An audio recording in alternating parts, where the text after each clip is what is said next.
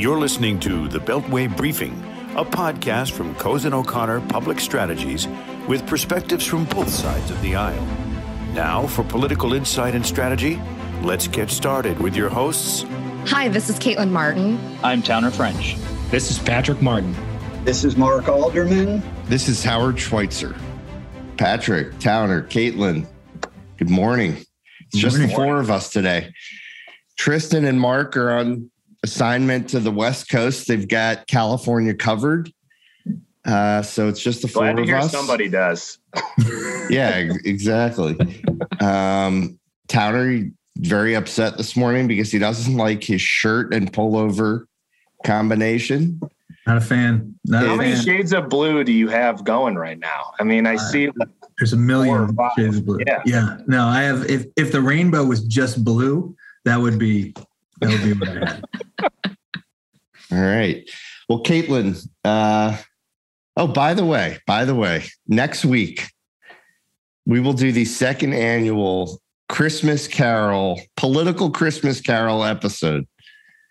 Towner, you better get ready and you better bring your A game. I don't even know about this. You better bring your A game. You better go back and study the tape from last year. I'm going into the vault. And bring your A game. All right. Howard kicked everyone's butt last year. It was absolutely epic. Yeah. You only gave us like 24 hours last year. I was not on my A game. Well, it was Mr. Martin's idea. It was my idea, and then Towner, Caitlin, and I went full millennial and didn't complete the assignment. So Howard and Mark did theirs. So do I have to come up with a song? Is that how this works? Like, oh yeah, it's a Deck the Halls with Democrat money. There you go. Yes. There you go. Don't give it away. Okay, all right. I won't use that one.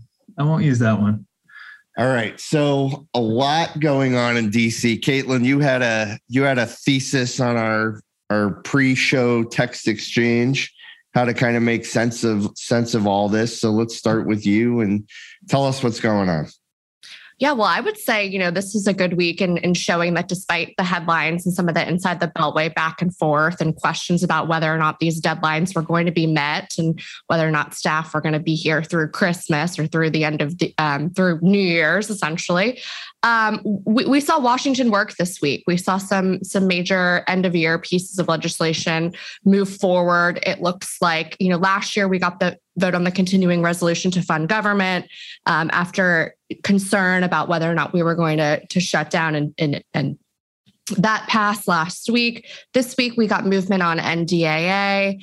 And we also are seeing, and I'll have Professor French really explain the dynamics of it here, but we got this weird, wacky procedural movement where Leader McConnell was able to strike a deal to move forward on a vote on the debt ceiling by changing the I'm going to slaughter this.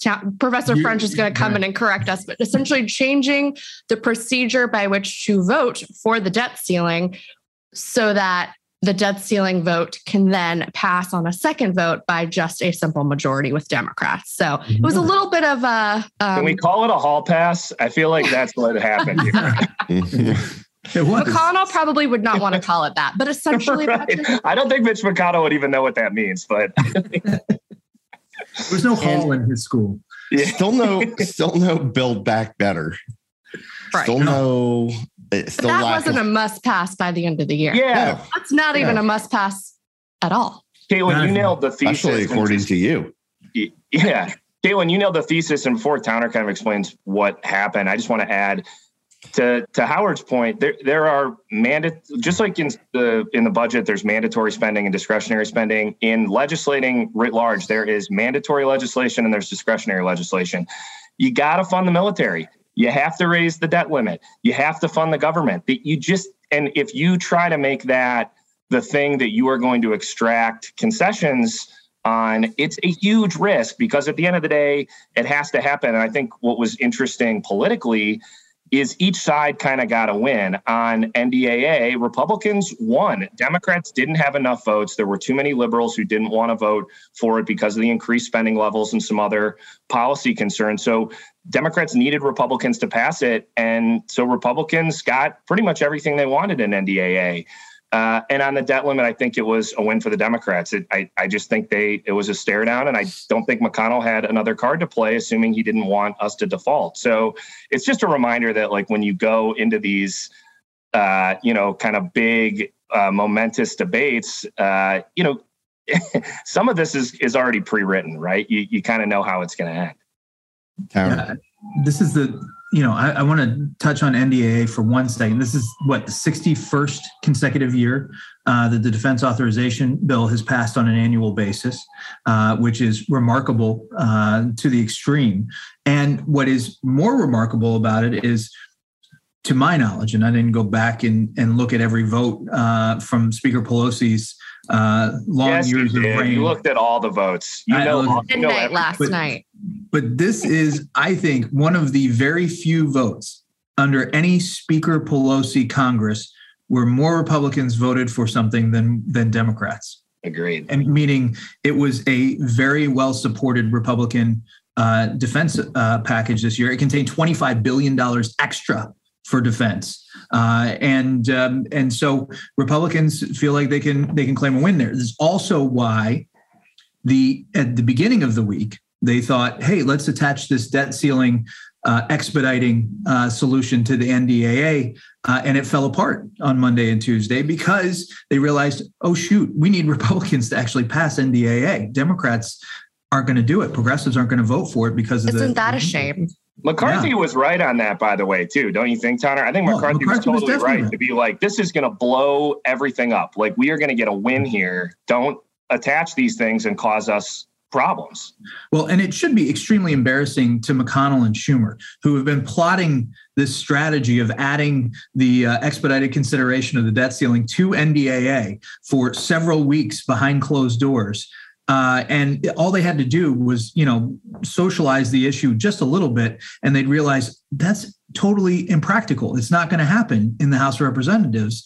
And luckily, they had the Medicare extenders bill sitting there that also had to be done this past week. And they were able to shift strategies really quickly.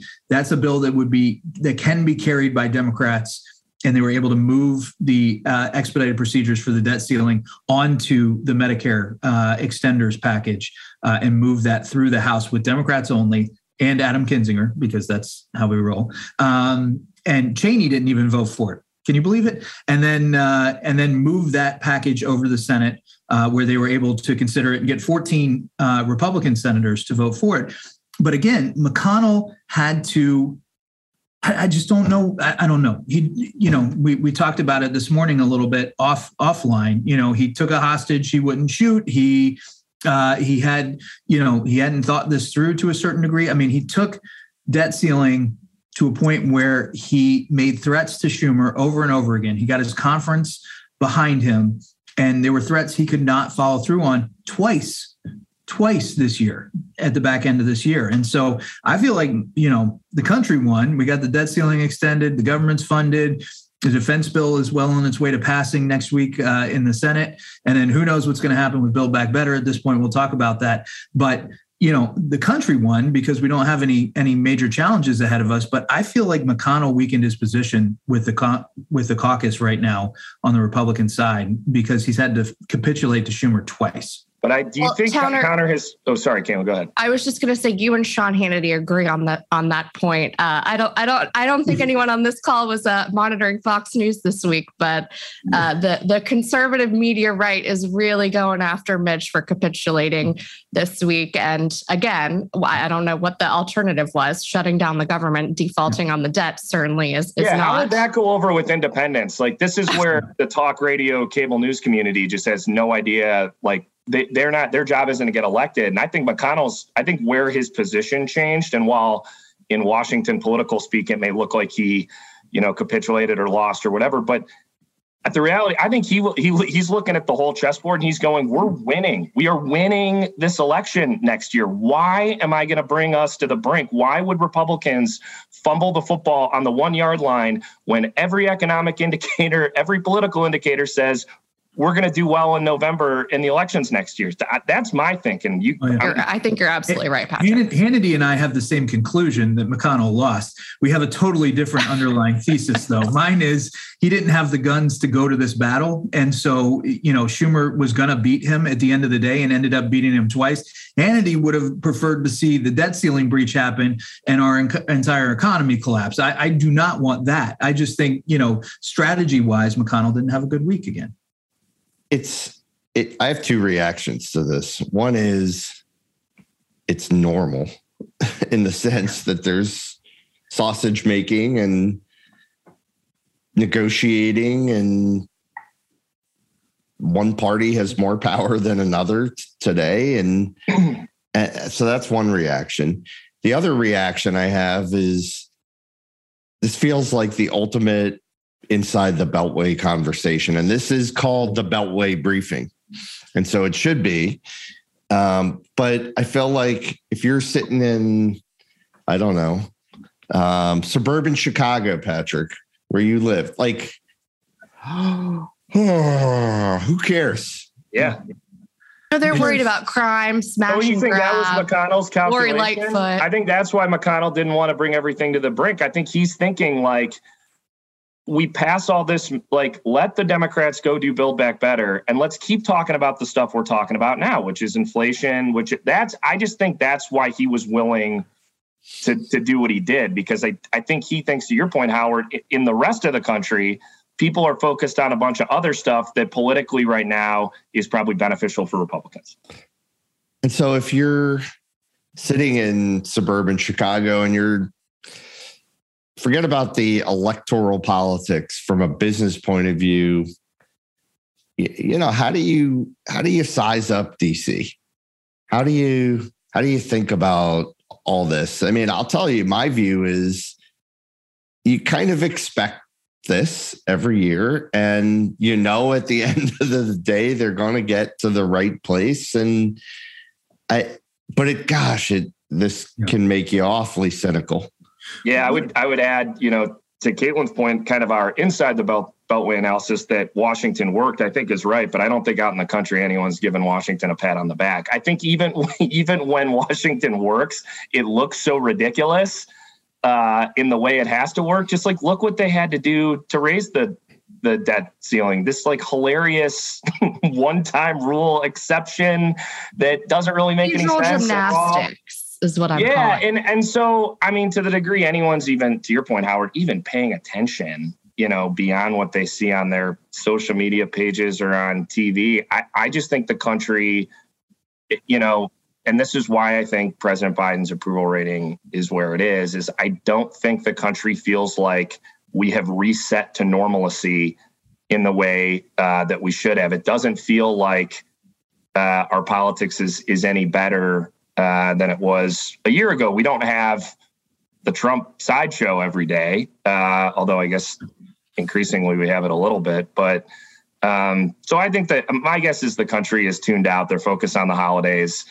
And, that's, I don't think I'm starting to get a little concerned from the Republican side of the aisle, because if you step back and you take off a political hat and you look at this resume and you look at $1.9 trillion American Rescue Plan last March when the country needed it the most, you look at $1.2 trillion infrastructure bill that was supported in a bipartisan fashion, at least in the Senate, that Republicans are going to try to run against, but it's going to be more difficult. If you look at if Build Back Better gets put across the finish line and he can appease the progressive base as a result of a lot of those programs that happen, and we get to a point maybe next year, second quarter, where inflation starts clearing up, and the runway to November is actually looking a little bit better for Democrats. And it's under the age of 5, start getting vaccinated.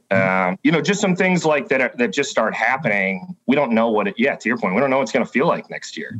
But I will say one quick thing on the debt ceiling. I mean, this is not the first time that the debt ceiling has brought on some ridiculous procedural items. I mean, you all remember the super committee for a while. We had years of sequester. We've had, it's been 20 years of stupidity on the debt ceiling increase. And at some point, both parties are going to come to the conclusion that, maybe it's something we shouldn't keep dabbling with. But I don't see that happening in the short term. It's amazing. I mean, obviously our national debt isn't going away. No, wish it would. I mean, it's just, it's hard to know what to make of it. I get asked this all the time. Like, where does it end? And it's, when I was in government, we used to get involved in, when I was at the Exim Bank, in forgiving developing world country debt. And there was a process we'd go through and with Treasury, and it feels like there is a serious issue there. Yep. It's just that the way our politicians try to deal with it isn't serious. They try to use the limit as like, they try to use the limit as the basis for a conversation, when what we really need is a conversation about what it all means. And my personal view is it's funny money. At the end of $30 trillion, mostly to ourselves now. Yeah, it's funny money, and obviously it's never getting paid back. I don't know how we can ever dig ourselves out of this hole. Does it? And there may come a day where other countries like China have to forgive our debt, and give us a bit of a clean slate. I don't know. It's a bit of a... It's interesting. One thing I'll note here is that foreign investment debt has actually gone down over the last 10 years. I mean, China's our biggest debtor at $1 trillion. We owe $30 trillion on our national debt. And so it isn't, Japan has decreased their position in our debt. You'd be shocked at how small of a percentage the actual foreign investment is in our overall debt load. We mostly just keep adding debt that we owe ourselves. We're robbing our next generation to pay this generation, assuming you pay it back. If you don't ever pay it back, then you're not robbing anybody, and you just keep rolling debt. And at some point, I mean, we're going to pass, like the Democrats had their $1 trillion coin idea, where you just mint $1 trillion coin and, give it over to the Treasury and they pay down part of the debt, or we just eventually we beg Bitcoin to pay off our debt so we can be fine. Towner, don't get me started. It's too early to talk crypto. Too early. Sorry.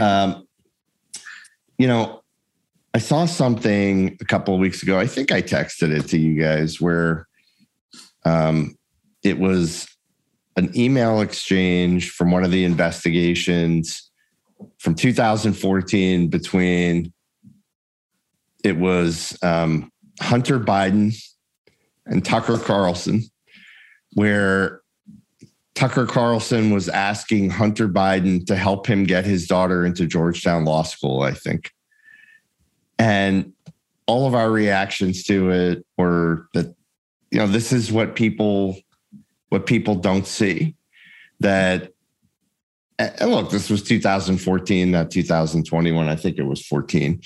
But the point is, like, I don't know, there's so much that goes on behind the scenes, and like, it's all a little bit of a game as far as how much these guys hate each other. At the end of the day, I don't know that it's directly relevant to what we saw this week legislatively, but I don't know. It's like, it's all a little bit of a game. And I was just struck by it. They're all elite. It's like Trump and the Clintons at that wedding with that picture. That is like the presidential level example of, like, they're all just, I mean, no one is like, and I'm pointing to, like, whether it's a TV news personality or a politician, there is not, like, these are not true people of the people, right? I mean, they all live in Washington and New York and are wealthy and famous. Like, it's not like, and to your point, Howard, they like live amongst each other and their kids go to school together. They're not, We're in the midst of the Washington, D.C. holiday party circuit, which had taken a pause over the past year, 2 years. God, I don't even know where we are.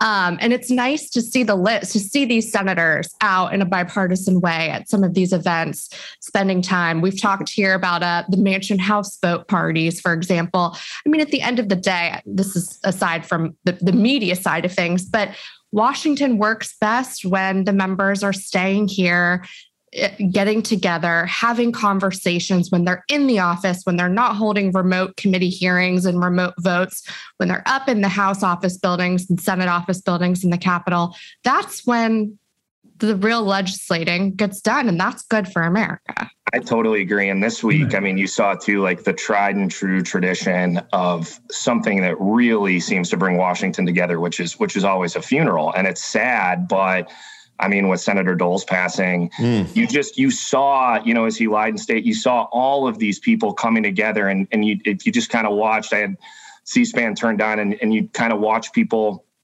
interacting and the conversations and the remembering of a different time. It's always like a fascinating kind of Washington exercise. I met Bob Dole, I don't know when it was, 20 years ago, maybe. You felt like you were in the presence of, he was a little rough around the edges to some degree. He wasn't like warm and fuzzy, but somebody of stature, somebody of principle, somebody of substance. But I guess, I think there are plenty of people like that today. And still. And there are more and more people who are on the edges trying to and kind of blending the Sean Hannity narrative into politics, the Tom Cottons or the Josh Hawleys that are actually trying to take that rhetoric and bring it into our political discourse as opposed to just letting it play on Fox News. But there's still plenty of substantive people. They may disagree with one another, but on both sides of the aisle. And I feel like what we saw this week is proof of that. They still adult every once in a while.